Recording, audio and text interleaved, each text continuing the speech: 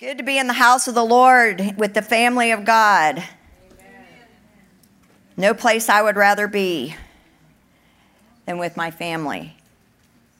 And I thank God that our family is growing and increasing, and it's so fun to see so many of us getting set free so that we can worship the Lord even more.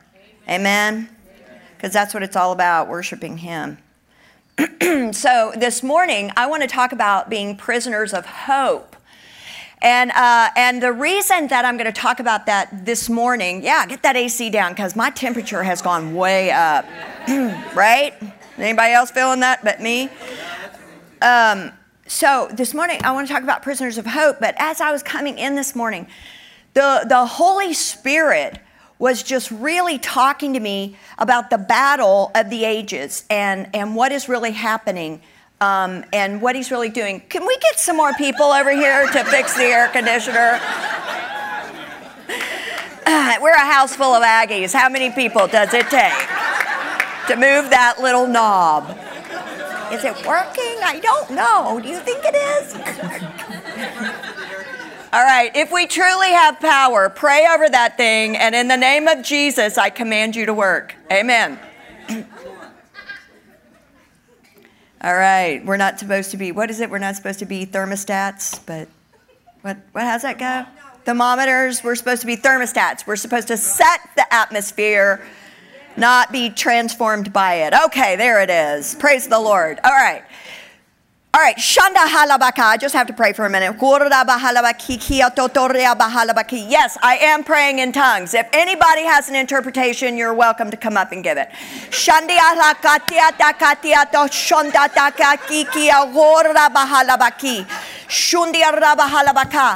All right, we are going to do business this morning, and it's so exciting to me because I feel like today there's going to be such a shift and such a breakthrough for people whose hearts have grown weary in the waiting and whose hearts have gotten into hopelessness. And so I was on my way in this morning, and the Lord said that we are in the battle of the ages and that the battle is not over you. Satan does not, demons don't care about you or your family or your problems. What they care about is the seed of Christ. And the enemy, their enemy, is the seed of Christ. If you're an unbeliever, they're not going to mess with you. They've already got you. But the battle is about the seed that belongs in you. And the seed, the Bible says that the seed is the Word of God. And so there is a battle that began in the garden over the Word. And the battle continues to this day because you have the Word in you. And so that's, if we know where the battle is and what the battle's about, then it gives us a better way to fight the battle. Because we know, we think it's about our money and that the enemy's trying to resist us on this and the enemy's trying to resist us on that. No, the enemy is trying to resist you on the Word. It is the Word of God, and it is the word of promise. And so it's all about the Word. And so God spoke the world into existence. He spoke you into existence. Amen. You were created through His mouth. The very Word of God designed you, made you unique, gave you your personality, gave you your heart, gave you your destiny, and the battle is over that Word. And I have seen this epidemic wave of hopelessness in the body of Christ that has just taken us under, and we're all just like trying so hard to get through to the promise and the things that God has designed and destined for us. And I have not been exempt from this battle. I have not been exempt from this, and I have finally just said, enough. I just had it with this. I am, by nature, a very optimistic person. I love having fun. Fun should have been my middle name. It should have been my middle name. I love life. I have such a zeal for people and life. And when hopelessness comes in, what it does is it creates like a graying. Everything becomes gray, and everything, like you can't really see life the way that God intended it, and you can't see others the way that God intended us to share life with them. And I don't know about you, but I am just fed up, and I've had it. And so we're going to take the word this morning, and we're going to kick that demon out of our lives and out of the word that has come to us. Now, the Lord said this in Jeremiah 29:11. It's famous. It's on everybody's refrigerator. It's on walls. It's in frames. For I know the plans I have for you. Come on, guys, you know it. Declares the Lord. Plans to prosper you and not to harm you. Plans to give you hope and a future. You see, we are created to be prisoners of hope. Jesus' desire for us is that we would have a hope for the future that he planned for us, because he spoke the word, and the word creates the promise, and then we get in alignment with the word, and the word creates life. Hope is one of those invisible attributes that actually partners with the word that creates the promise, that creates that very purpose and makes that future possible. It says that hope, the word says hope springs forth eternal. There was I'm reminded of a story of a man, a very wealthy man who lived in New York, like I'm talking big money. And he was asked to go and speak to a elementary school with that was in Harlem, and so you have 50% African Americans and 50% Hispanics made up this school, and they had in this school district a 90% dropout rate, and so this very wealthy man said, "What can I say to these kids that would impact them, that would change their lives and help them to stay in school?" And so he wrote a speech that he was going to give to them, and he sat down in front of these fifth graders, and he said that they wouldn't even look at him. They wouldn't even make eye contact with him. And so he put his notes down, and he said, "I'll tell you what, I will make you a promise that if you will stay in school and graduate, I will pay for you to go to college. Everyone in this class, I will make a promise." That class graduated, and 90% of the people in that class went to college. So it turned it around, because they were interviewed. They interviewed the children, and they said, "What was the difference maker? What kept you in school?" And they said, "We had hope for a future." And so they had a promise that was given to them by a wealthy man. And how much more will our promise happen if we continue to stay in that place of hope? The word says, "Return to your stronghold, which is Jesus, O prisoners of hope. Today I declare that I will restore to you double." And I am prophesying to you today this word over this family and over this house. Return to the stronghold, which is Jesus. Get underneath the word. Get in the word. O prisoners of hope, today I declare that he is going to restore a double to us. You see, the thing about hope is that it comes with a promise, but it goes with a breach or a perceived break in that promise. Because the enemy, what he does is he's the same. He uses the same trick. He doesn't have anything clever. He does the same thing he did in the garden. Did God say? It's all about the word. Did God really say that? And so he begins to twist the truth of the promise that is set before us. And he tries to get us to believe that God is not really faithful and that he is not really good. So there are three attributes. If you have the ability to take notes today, you should, because this is going to be good. There are 3 attributes that are invisible yet required to partner with our promise to create forward momentum. These 3 invisible attributes are faith, love, and hope. Now, there are 4 elements to realize your purpose.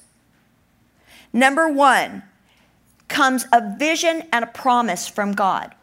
That's why the prophetic is so critical to the body of Christ, because it comes in and it begins to break into every situation where the enemy has tried to sow seeds of doubt or seeds of confusion or seeds of heartache, because he's a liar. Can we all agree on that? And so when he's chewing on your ear, what is he going to be saying to you? It is going to be the opposite. It's going to be saying, you're not a good leader. You're not good at love, etc., etc. So God comes in and he says, here is your vision and here is your promise. Number 2, the will to build or the ability to love. Building is loving. How do I build? How do I build a house of prayer? I build a house of prayer through love. How do I build? How do I build people? Through love. How do we build? We build through love. Granted, it's work, and it includes strategy and all of that kind of stuff. But basically, everything we do, whether you're working in real estate or you're a plumber, everything is about people. It's not about, hey, look, I'm over here with my screwdriver. It's not about the screwdriver. It's about the people. It's about the people that your clients, the people that you work with. It's all about people. So it's all about love. Like John said, the policeman, what is he doing? He's riding his bike and loving people. I can't imagine riding a bike for 30 years. Ouch. Anyway, number 3. Hope. You have to hope. You have to have hope that it'll happen. Number 4, faith during the journey. Love, hope, and faith. So in order to slow you down and to get you to retreat, the enemy will strike you in 3 areas. Number 1, he will cause your love to grow cold. He wants to get you into bitterness, and he wants to get you offended at those that are around you. Because he wants you to think the battle is with people. And he will come and begin to accuse the people who you love. And some of the ones you don't love.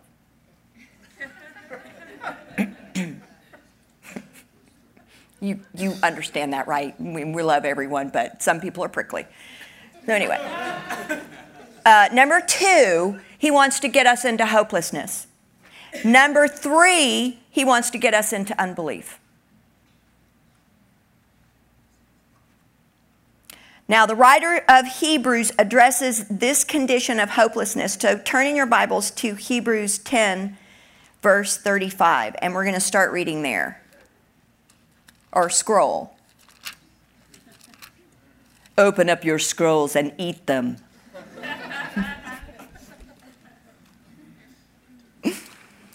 I love Hebrews. Hebrews is probably my favorite book of the Bible. I'm sorry. Who should I apologize to? Richard. Richard's an Ephesians guy. I'm a Hebrews girl. Yeah, and Matthew's, Revelation. Whew. Got to get some more people on my leadership team so we can cover the word. All right, what did I say? Chapter 10, verse 35. Okay. Therefore, do not cast away your confidence, which has great reward.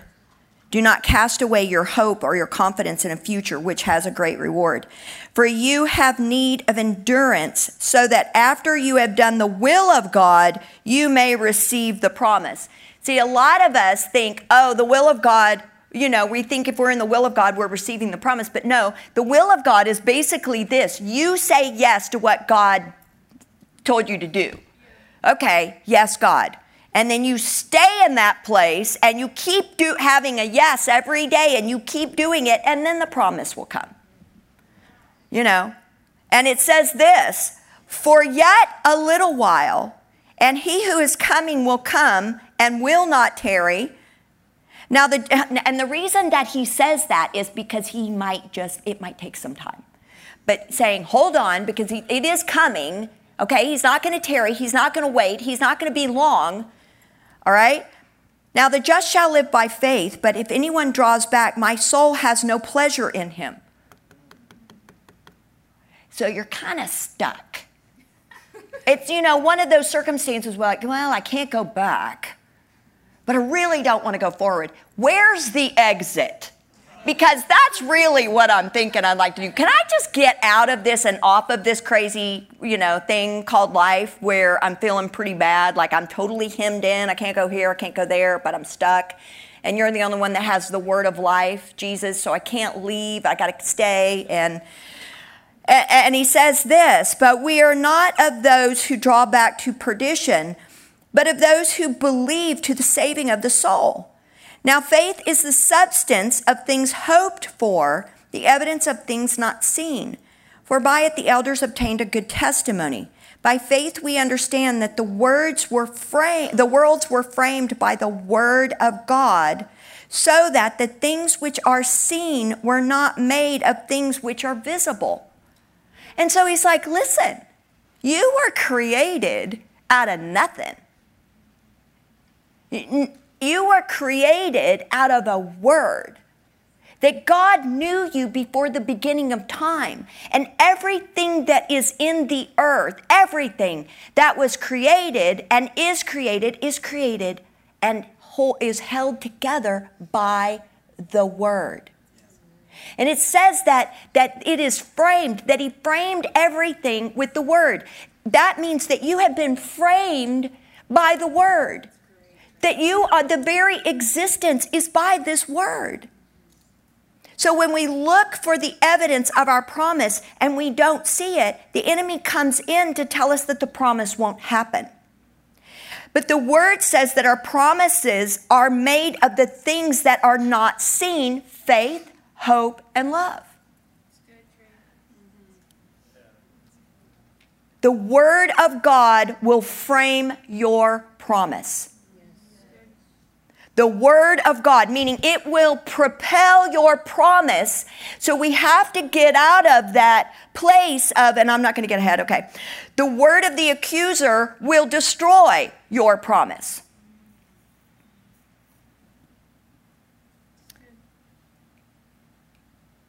So what are you in hope for? Paul tells us in Romans 5, he tells us this, that our hope is in the glory of God. Our hope is in the glory of God. Stand and rejoice in this hope, he says. He tells us that the enemy will challenge the external promises of God, where the enemy will cause restraint, holding back, accusations, pain, heartache, but these tribulations will produce the internal promise of the hope of the glory of God within us.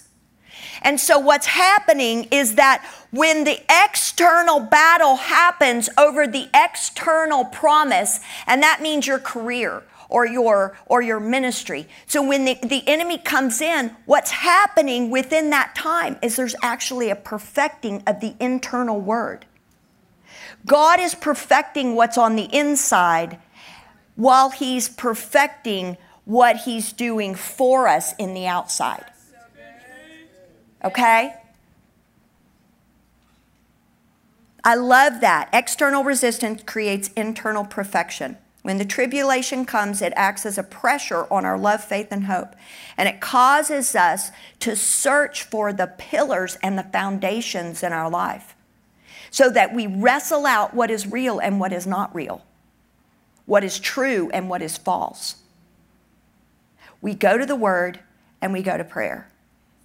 It causes us to go deep, and we become assured of who we are and whose we are, which strengthens these internal and these invisible attributes. The Apostle Paul prayed this in the letter to Ephesians. He said that we may have the spirit of wisdom and revelation and the knowledge of him, that we would know the hope of his calling. He prayed that the saints would be filled with the knowledge of God, of the will, of his will for their life. God's will in our life is not limited to the activities of your ministry or of your advancement, but it also includes the development of our heart in God. You can't separate the two. It is both and. It is not either or. It is both and. Hope for a future. Our vision for the future must include what we will be in our hearts and what we will do functional in our outer man and in our life and circumstances. So it involves two things, our spiritual development and our occupational development. All right, so I'm going to give you 6 ways to be a prisoner of hope that receives a double portion. Number 1, stand therefore. Stand, people. Dig your heels in on the word of God and be strengthened in your inner man, that the promise and the seed of hope will not be stolen from you. Don't get mad at people. Get mad at that stinking demon.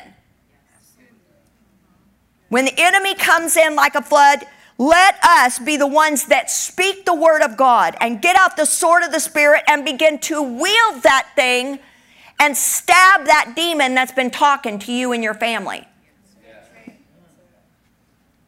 The second thing is, you better watch your tongue. When you are in a time of tribulation, when you are in a time of hopelessness, I tell you what, you better either shut your mouth if you can't speak the word of God. Because you will end up getting your future off track because your words will take you in a direction that you were never intended to go. The word says, and number 2, do not throw a pity party. I can tell you this from personal experience. Because what we really want to do is we want to go in the corner and we want to whine and complain about all of the reasons why this isn't happening. Because here's the truth. We think the enemy is resisting us, but our own words and our own complaining are what's resisting us. Because the word of God has already been spoken. He already did his part. His part was that the prophecy, the word of God, has already been written. It is true. And he's saying, you should probably use this instead of all of that complaining that you're doing. Do you remember the story of the spies that were going into the promised land to kind of check it out? Yeah. Well, they actually got what they said and what they spoke, right? Because you have the two that are like, woo, this is awesome. Look at these grapes. Look at the honey. Look at the milk. It's amazing. There's so much abundance. And the others are like, we can't do this. So the two are like, yeah, let's go. It's ours for the taking because the word of God has already been spoken. So they believed, they had hope for a future that God had already said, now go in and get them. And then you've got the 10 resistors who are saying, no, we can't go in. Here are all the reasons why. Oh my gosh, look at all these problems. It's such a headache, too much trouble. So what happened with both of them is that the word that they spoke and the word that they believed became their future. The two that said yes and were in agreement, they went in. Yeah. Caleb and Joshua. Now, granted, they were 150, but whatever. So then you've got the 10 that are just pity party, complaining, and they got what they said. They never went in. The world is framed by the word of God. Your problems are framed by the word of God. Got to pull that out, beloved. He said to Timothy, war with the word of prophecy, war with what I've already said, because this is the thing will be your breakthrough. Yes. Stop complaining, and if you can't stop complaining, just stop talking. Be like, I'm fasting talking because I got to wait till God does something in my heart so I don't sit around and say, wah. Number 3, I already said this, watch your words. But here's the thing. Do not get into criticism and accusation of others, because we have a tendency, if it doesn't happen, y'all know this, that we want to blame somebody. So we're looking for someone to blame for our pain. Because nobody, especially if you're an American Christian, you're like, oh, how can I want the least amount of pain with the most amount of glory. So whenever we feel pressure or pain or heartache or disappointment, we're looking for that to land somewhere, right? Yeah. So number 4, okay. Increase prayer. When you're in that moment, I'm telling you, man, you better back your car up. You better back yourself up into that place of prayer and say, I gotta leave all of the activities behind, and I gotta get in a place of prayer and have others begin to pray for you. Number 5, seek counsel. A lot of times when you're in a place where you are really getting hit on all sides and you are in hopelessness, you really need to get your oversight to give you counsel. And then you need to do what they say. Counsel is not the same as advice, people. When your oversight gives you counsel, you better tuck up under them and say, yes, sir. And here's why I know this, because I've done it the other way. And man, I got in big trouble. When I'm in a time of where the enemy has come in like a flood, I sometimes can't see wisely, and I can't, and I'm so getting bombarded with the words of the enemy that I can't make good choices and good decisions. And so I really have to rely on the people that I've tucked under in those seasons to begin to help me to make wise choices so that I don't go the wrong way. And so when I'm in those times of heartache, I mean, when they say it, I just do it. I'm like, yes, sir, I'm just going to do what you're telling me because I can't see clearly enough to make my own, Anyway, okay, number 6, you get it. Number 6, surround yourself with a community of friends that are prisoners of hope. That means that you surround yourself with a prophetic community. Prophecy builds up, encourages, and edifies. These are the glass half full with lips of life, and don't surround yourself with people that are always accusing other people, always going around complaining and whining and the victim thing, because they're the people you want to minister to. They're not the people that you want to run with, okay? So you got to help them to come out of that kind of lifestyle, but they're not the people that you want to go to during this time, because here's what you don't need. You don't need somebody to come and partner with you in your agreement over whining and complaining. Right? All right, so in summary, we must have a vision for a hope that includes both spiritual and occupational purposes, and we must keep the invisible attributes alive in us to realize this future double reward. If we're stuck by the enemy, we need to ask for grace to be poured out in our hearts, to dust ourselves off and to get up again. I mean, good grief, we're Texans, Put on our boots and run the race, right? And I mean, even if you're on live stream and you're not a Texan, I'll pray for you to come to Texas, because everybody else has come here and clogged up my freeways. Notice I said mine. This is my state. So here's what I want to do this morning.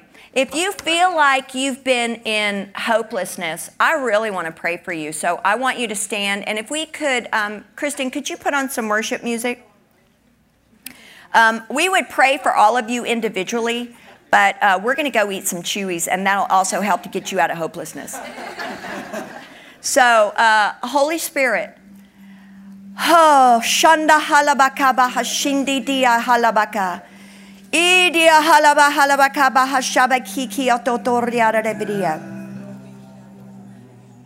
Dia halaba halabakikia. Father, I bring our family before you. Bahashatia tokorda bahalabakikia toto. That you will see their work of faith, their labor of love, and their enduring hope in our Lord Jesus Christ. Father, if they have fallen down in the battle, I pray, God, that you would lift up their heads, that you're the lifter of our heads this morning. God, that we would get back into the place of hoping for a future, hoping for our purpose, hoping for you, God. God, I repent in every way that I have accused you and that we've accused you of not being good.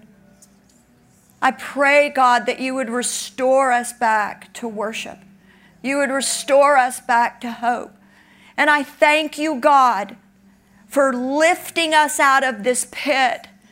God, that we can once again be set in the high places, like arrows that are a flaming fire, and be sent out, God, with words of life and words of truth, God. Restore our hearts back to believing again for all that you've said. And I pray, God, that if there's anyone here, Father, that has been taken under by the enemy, would you right now, Holy Spirit, just minister to their hearts. Pour out your hope. Remind us who we are. Remind them who you are. You are a daughter and a son of the Most High God. And the word of Christ and the word of God is yes and amen over you. And I just want you to know that this morning he has not changed his mind. But he is digging his heels in on your behalf to give you everything that he has promised. And not one thing will be left, but just as John spoke before, pressed down and running over more than you can hope or imagine. And I thank you for it, God. In Jesus' name, amen and amen.